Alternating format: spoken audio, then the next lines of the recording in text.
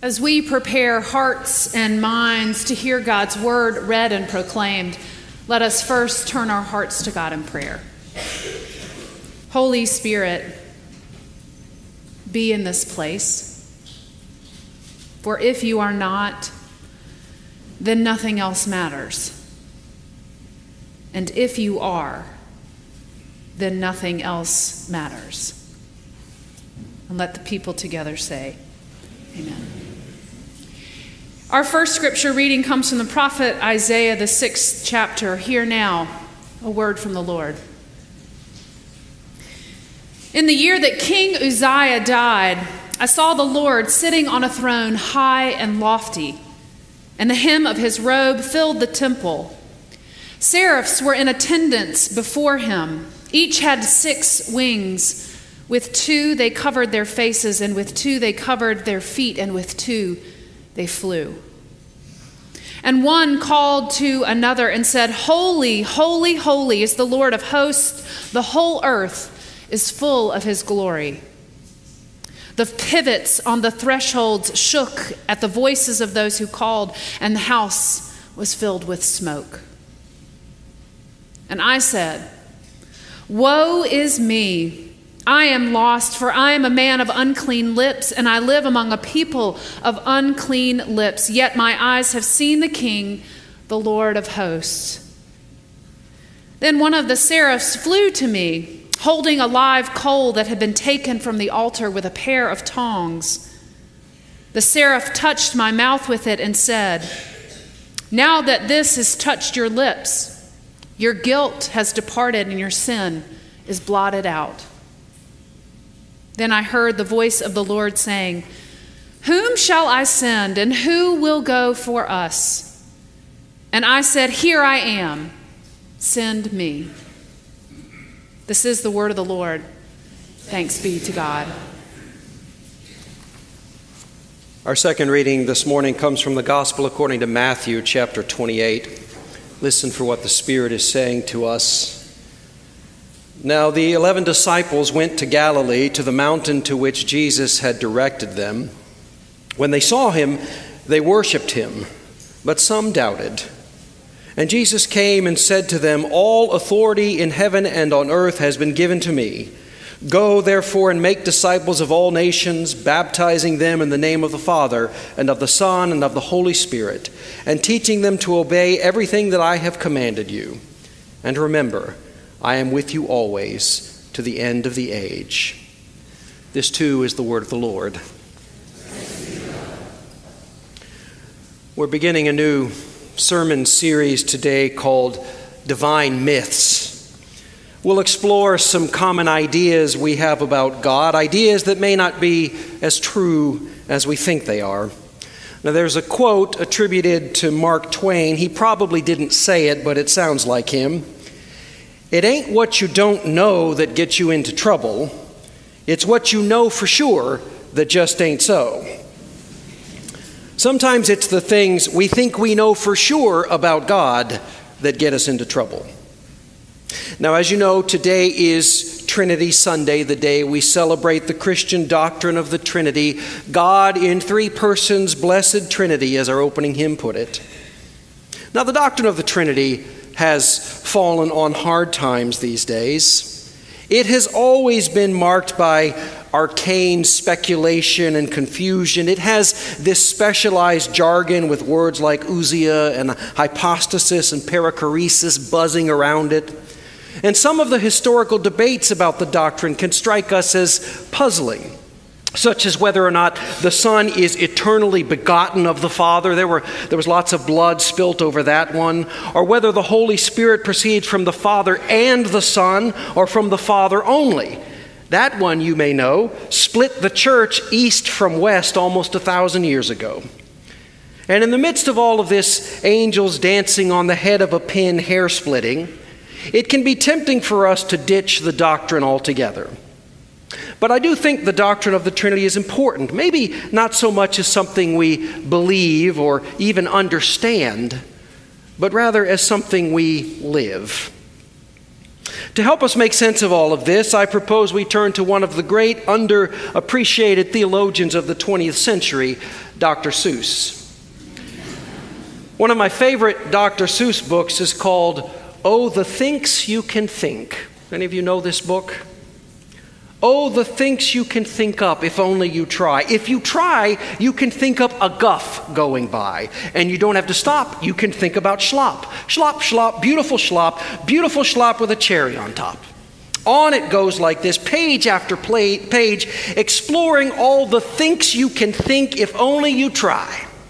Now, I like this book because it exercises the imagination. It stretches the mind with the endless variety of thinks you can think. But there are some thinks you can't think. There are some realities you simply can't wrap your mind around. And I remember discovering this as a child. I heard one day that God was eternal, that God had no beginning and no end. There was never a before God. Well, that thought rattled around in my little brain all day and most of the night. I couldn't sleep. I kept trying to think my way back behind eternity. How could something have no beginning? It was like I was pressed up against a closed door in my brain, and no matter how hard I pushed, it wouldn't budge. Now, obviously, I was a weird little kid.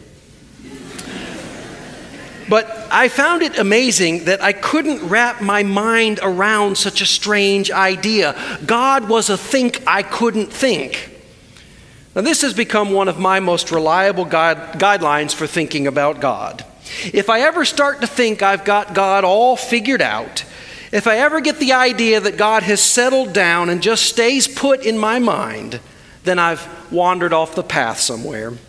If I ever become completely comfortable with my idea of God, if the idea of God doesn't create that same sense of awe and mystery I felt as a child, then I've gotten it wrong somehow.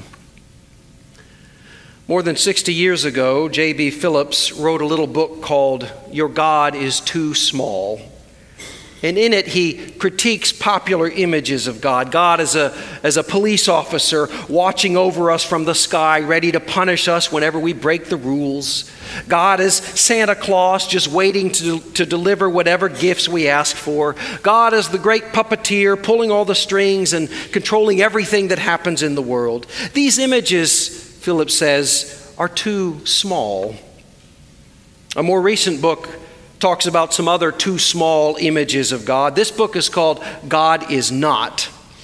Not only does it include the shocking claim that God is not nice, but it goes on to say that God is not an American or a capitalist or even a Christian. All of these images are too small. The Psalms tell us that God's glory fills the heavens. Well, the heavens are a pretty big place. We don't know exactly how big the universe is, but the diameter of the observable universe is a sphere of around 94 billion light years. To put that in terms we can relate to, that's 540 sextillion miles. Are you all still with me? That's the number 54 followed by 22 zeros. That is a think we can't think. If God's glory fills the heavens, God must be more immense than we can possibly imagine. I think that's what this story from Isaiah that Heather read is pointing to. Isaiah has this vision of God in the temple. I like the way Frederick Buechner describes the scene. There were banks of candles flickering in the distance and clouds of incense thickening the air with holiness and stinging his eyes, and high above him, as if it had always been there but was only now seen for what it was the mystery itself, whose gown was the incense and the candles of dusting of gold at the hem. And there were winged creatures shouting back and forth the way excited children shout to each other when dusk calls them home. And the whole vast, reeking place started to shake beneath his feet like a wagon going over cobbles. The first thing Isaiah's vision is trying to tell us is that whatever we mean by the word God, we had better mean something indescribable, something mysterious and overwhelming and fascinating all at the same time. Not God the police officer or God the cosmic Santa Claus or the great puppeteer. Not God the American or the capitalist or the Christian.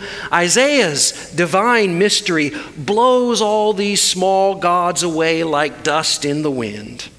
God is mysterious and overwhelming and fascinating. A think you can't think. That's the first thing we learn.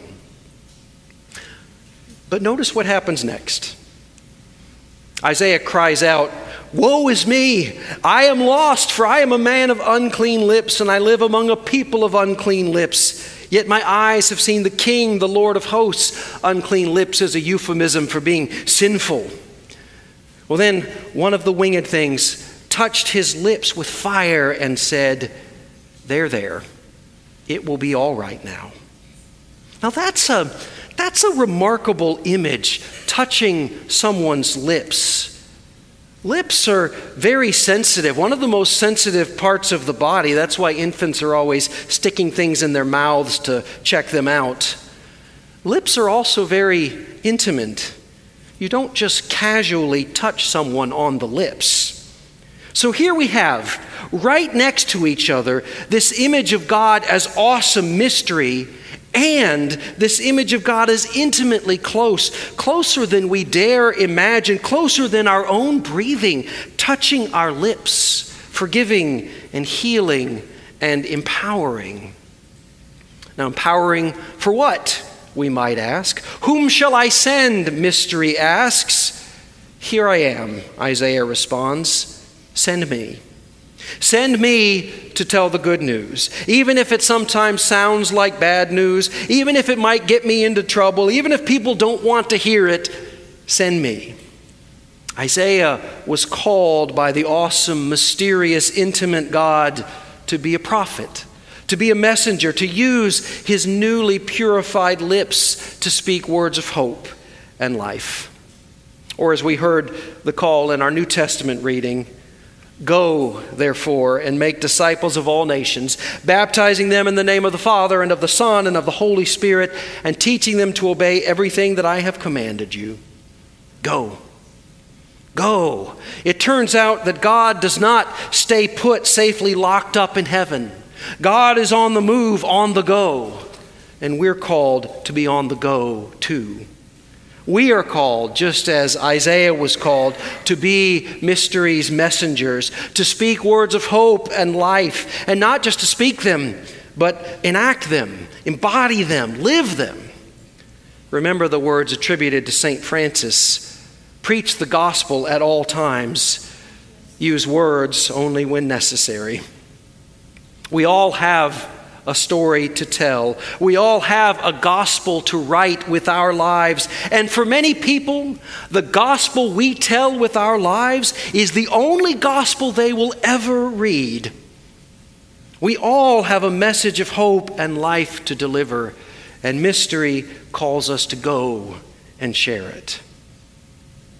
So here we are, this Trinity Sunday, called to be mysteries messengers. And we have this strange doctrine of the Trinity: God the Father, God the Son, God the Holy Spirit, one in three and three in one. With apologies to all my theology teachers, I think Isaiah and Matthew tell us just about everything we need to know about the Trinity. The one God, the holy think we can't think, is all at once awesome and overwhelming and fascinating, filling the 94 billion light years of the universe and more with beauty and life and love, and intimately close, closer than our own breathing, touching our lips with healing and forgiveness, and on the move, calling us to be on the move, calling us to be messengers of hope and life to a world in need. All of this, all at the same time, all together. Now that may be a think that's too big to think. But the good news is we're not called to think it. We're called to live it. Whom shall I send? Asks the awesome, mysterious, intimate God. May we all answer with our lives, "Here I am, Lord, send me." Thanks be to God. Amen.